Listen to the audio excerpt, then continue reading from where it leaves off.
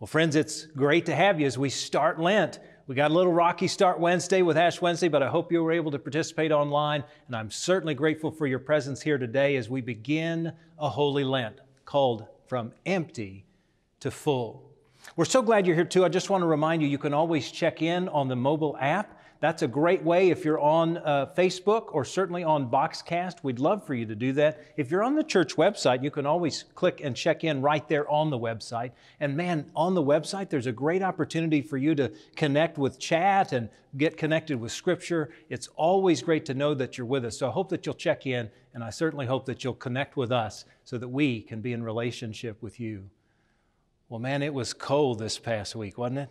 Man, you can see what's still left, even here, as we prepare our time together. But I found this past week kind of fascinating, right? Because my hunch is you are ready for whatever freedom's coming your way, right? I mean, I can't even imagine what some of you were going through. I know in my own case, we were ready for freedom to get out of the house. We were ready for freedom for warmth, right? From the cold. Some of you, unfortunately, I know, had water concerns as well, and I'm just so sorry that that's going on. Please know that we want to be of help to you if anything, any way we can. So be sure to check in with us if you need assistance in any way. But that freedom, and when you finally got it, and I hope you found some of it, whether the freedom from the cold or freedom from the water concerns or just getting out of your house, freedom is this amazing gift, isn't it? And I don't know about you, but you had to get creative and a little practical in how you dealt with what that looked like, right? I don't know about you, but every time the power came back on, we were scrambling to go do something, or we were trying to make things possible because we never knew how long it would be. We had to get practical, and we had to literally practice what we were doing. It's funny because as I reflect on what we went through this past week, it reminded me a little bit in terms of freedom about the spiritual practice of fasting. Fasting is this phenomenal spiritual practice that has often been left aside because it kind of gets a bad rap.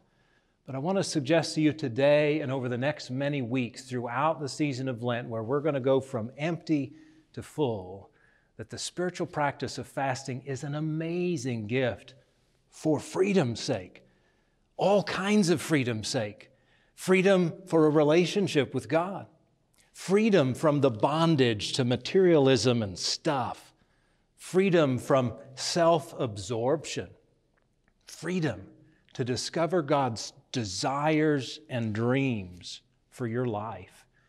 You see, I believe fasting gives us the powerful possibility for a connection with God and freedom for that relationship for God in all that we do. And we've got a great example of it in Jesus Himself. You know, in most cases when we begin the season of Lent, we start with Jesus' wilderness experience where He's tempted in the wilderness. 3 of the Gospels record it, and Matthew's Gospel has a powerful rendering of it that I want to share with you today, and it involves Jesus fasting for freedom. Here's what it sounds like. In the beginning of the 4th chapter, we hear these words. Then Jesus was led up by the Spirit into the wilderness to be tempted by the devil. He fasted 40 days and 40 nights, and afterwards He was famished. The tempter came and said to Him, "If you are the Son of God, command these stones to become loaves of bread." But He answered, "It is written, one does not live by bread alone, but by every word that comes from the mouth of God." Then the devil took Him to the holy city and placed Him on the pinnacle of the temple, saying to Him, "If you are the Son of God, throw yourself down, for it is written, He will command His angels concerning you, and on their hands they will bear you up, so that you will not dash your foot against a stone." Jesus said to him, "As it is written, do not put the Lord your God to the test." Again, the devil took Him to a very high mountain and showed Him all of the kingdoms of the world and their splendor. And He said to him, "All these I will give to you if you will fall down and worship me." Jesus said to him, "Away with you, Satan, for it is written, worship the Lord your God and serve only Him." Then the devil left him, and suddenly angels came and waited on him. Well, I love that story on so many levels, and we could certainly spend a lot of time about Jesus' temptations, but I want to focus on the way in which Jesus' fasting helped Him to overcome those temptations. I love how this passage starts. It says, the Spirit led him into the wilderness, and there Jesus fasted for 40 days and for 40 nights. And I believe, and I hope you will believe, that that fasting and that spiritual preparation gave him the strength to overcome the temptations that the tempter offered to him. I mean, look at the freedom Jesus gained for his ministry. Look at the freedom he gained to do the powerful things that he would do to help make salvation possible. I believe Jesus realized then and there how powerful the gift of the spiritual practice of fasting is. He entered into it for 40 days and for 40 nights. It gave him freedom, it gave him strength, it gave him connection with God, and it gave him the discerning capacity to make wise choices. I mean, man, when you think about it, I'm convinced that it was Jesus' fasting that gave him the ability to overcome the temptations to food. You can well imagine he was very hungry after 40 days. To overcome the temptation of power, to know that he could have had all kinds of power, but his fasting gave him strength to overcome that temptation. And ultimately, he could have given allegiance over to the tempter, but rather because of his fasting and the spiritual strength it gained him, he was able to overcome even that and commit himself to God. And notice what God did. God came and took care of him after he did what the power of fasting gave him to do. Friends, I want to talk to you about fasting today because I believe it gains us such power and such capacity that we wouldn't otherwise have. And during the season of Lent, over these next 40 days, I'm going to invite you and me and all of us into fasting so that we can gain these great gifts that it offers to us. And they are indeed powerful. So here's what I want to do first. I want to talk about what fasting is not, and then I want to talk about what it is and how it is we can do it over the next many weeks, because Jesus sets the greatest example for us in what he does in the wilderness. So let's talk about what fasting is not. First of all, fasting is not punishment or penance or purposeless self-denial. Now, I know for some of us, that's how we grew up, right? We were told, golly, we got to suffer because Jesus suffered. We've got to deny ourselves because Jesus denied himself. Well, I'm here to suggest to you, friends, I don't care what you learned. I don't care who taught you that. But there is no scriptural evidence that fasting is about suffering. Fasting is not about a penance or punishment either. Fasting is a powerful opportunity to gain spiritual connection and gain this relationship with God. So I want to give us a simple definition of fasting. Christian fasting, quite literally, is a voluntary denial of something for a specific time for a spiritual purpose. I want you to write that down. If you've got the app, tap on it, it'll give you the answers. If you're taking notes, write that definition down. It is a voluntary denial of something for a designated time or specific time for a spiritual purpose. Now, this becomes important because it will gain for us the way we ought to be fasting in the days that lie ahead. Now, look, this spiritual purpose is the most important component of it. That's what Jesus was doing in the wilderness. He needed spiritual strength. He needed spiritual sustenance. He needed connection with God. And he needed to recognize that he would solely rely on God to overcome all of the setbacks that the tempter was trying to give to him. So he gave up something voluntarily for a specific time, for a spiritual purpose. Now, I want to talk to you about some reasons why we fast, because these reasons become tremendously helpful. But before I do, I just want to say, look, I'm going to give you 5 ways or reasons that we ought to fast, but if you'll go to tmumc.org/fast, man, we're going to give you 40 reasons why you ought to fast. Every one of them spiritual, every one of them biblical, every one of them to help us grow in a relationship with Jesus.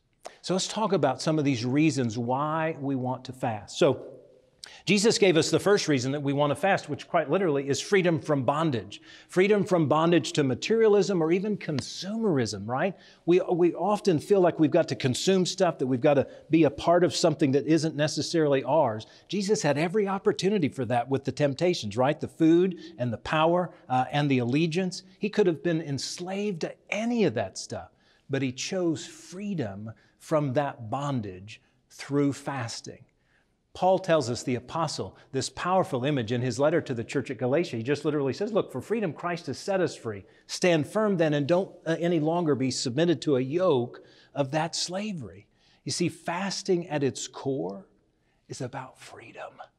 It's about gaining freedom for life and freedom for the gift that God has for us. And I pray that will be your gift in the days that lie ahead.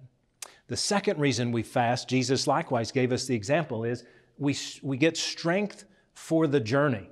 It was quite a journey in the wilderness, wasn't it? And Jesus knew that if he didn't fast, he would lose the strength that he needed in order to gain his capacity. So I want to encourage you to consider fasting as a form of strength. Now, way back in the Old Testament, there was a woman named Esther. A whole book is written after her, and she was taking up for her people, the Hebrews. The king whom she had a relationship with was literally trying to harm the Hebrews, but she needed to go to him and tell him how wrong he was. So guess what she did?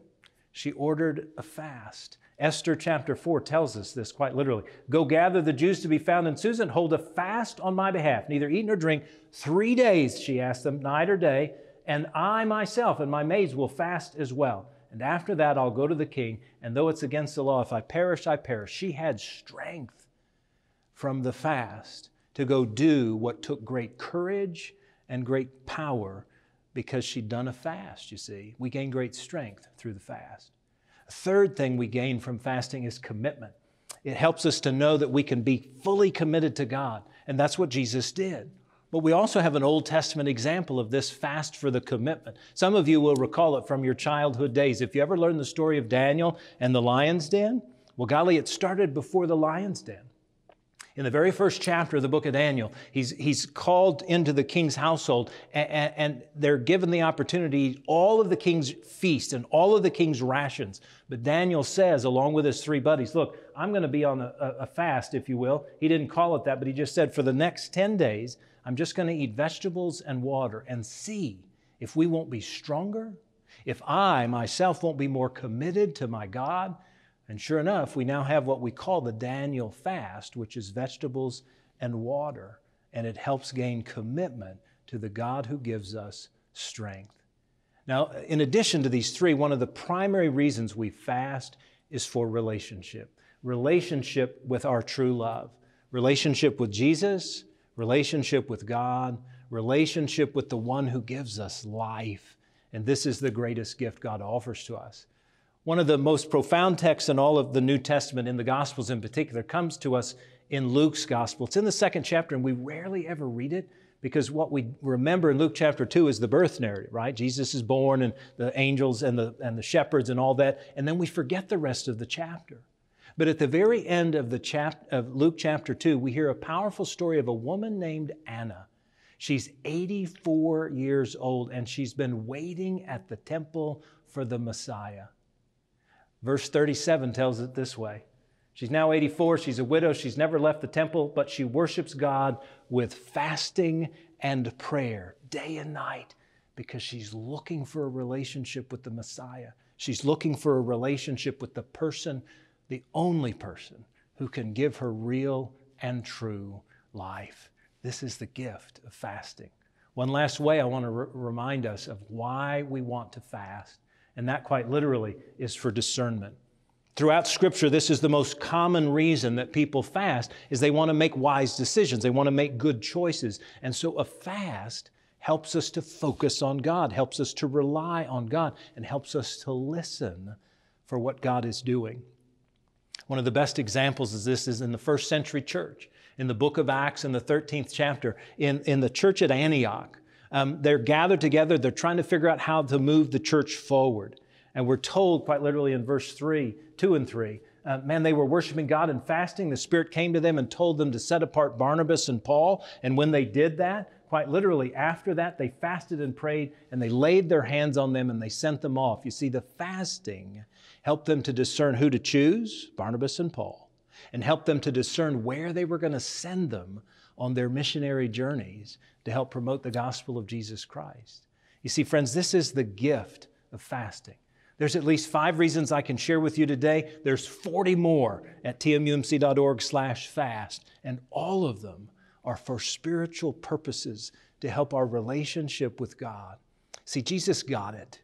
He understood fully what this was about and what it meant to Him, what it would mean to us, and how it would challenge us this day in particular, to discover freedom. Freedom from all those things that bind us up. Freedom from those things that sometimes collect us so together that we think they're what we want. We think that they'll gain us either fame or fortune or notoriety or fullness. And far too often all they've done is empty us out and prevent us from finding the fullness that we can find in a relationship with God and in a connection with Jesus Christ. Now, for centuries, food was the only thing that people fasted from. But in modern times, what we've discovered is there's all kinds of things we can fast from. So I want to real quickly issue you three opportunities or three ways that you can fast. And hopefully you'll be able to discover one of these will help you in a spiritual connection with God. So let's talk about those three ways. The first and the most common is, of course, food. And the deal with food is you can fast from any food, right? You can fast from chocolate, you can fast from drinks, you can fast from meat, you can fast from any kinds of things. It doesn't really matter. It's to choose what you want to fast from. Most people think that you have to fast all 40 days, and you clearly can do that. But you know, in the early church, they would fast all day on Wednesday and all day on Friday, and every other day was perfectly fine. So it doesn't have to necessarily be all day long. My personal fast this year is going to be from the lunch hour. I'm not going to have lunch, and during that time, I'm going to commit myself to either reading Scripture, in prayer with God, or in relationship with other people. And so I'm going to choose to take up a spiritual cause. So food can be in any special way. And there's also the Daniel fast. That doesn't mean you skip all food. It means you eat only vegetables and water. So maybe that's an option for you as well. All kinds of options with regard to food. Another form of fast, and one that we've taken up in modern day, is what we'll just call behavior. Look, we all look at media, right? Information, social media, news. Perhaps you could fast from one of those. It doesn't necessarily have to be every single day. It could be, one day a week, or it could be a certain time frame within a given day.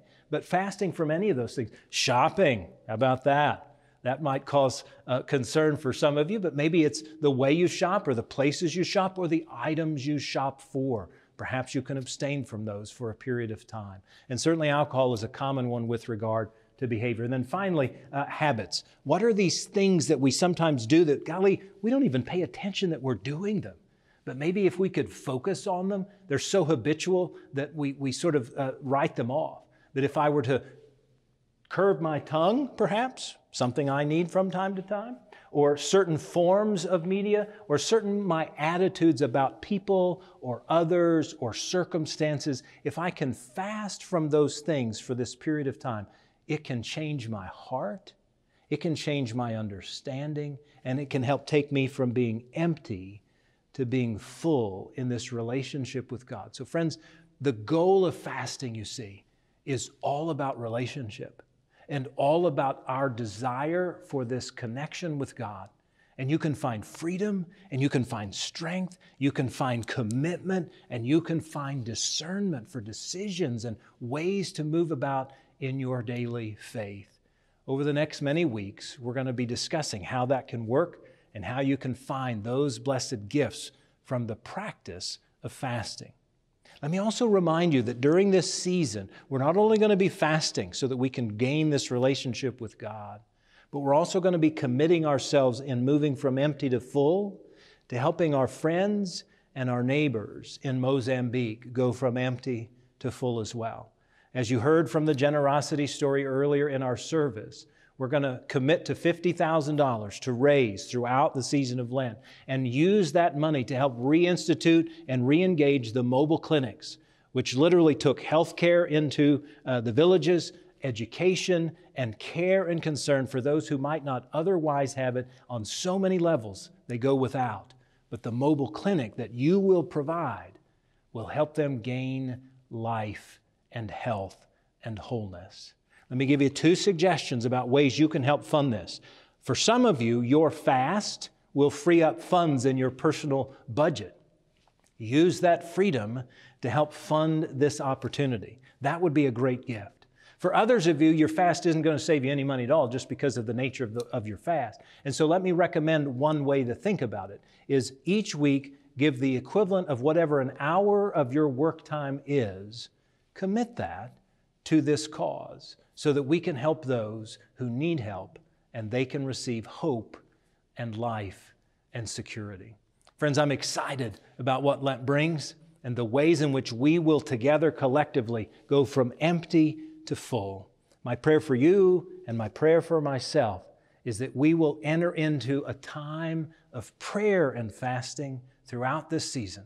Pray for Mozambique, pray for your fasting, and pray for God's discernment about how we can continue to serve God in the world and in our region so that we can help people grow in a powerful relationship with Jesus. Thanks be to God that this tool is available to us to grow that relationship too. Will you pray with me? Holy and loving God, thank you for the gift of fasting. Help us, God, not so much to look on it as a punishment or penance, but rather, God, as a gift, as a support, as an encouragement, and certainly, as Jesus did, as freedom and strength to serve you and to share you in the world.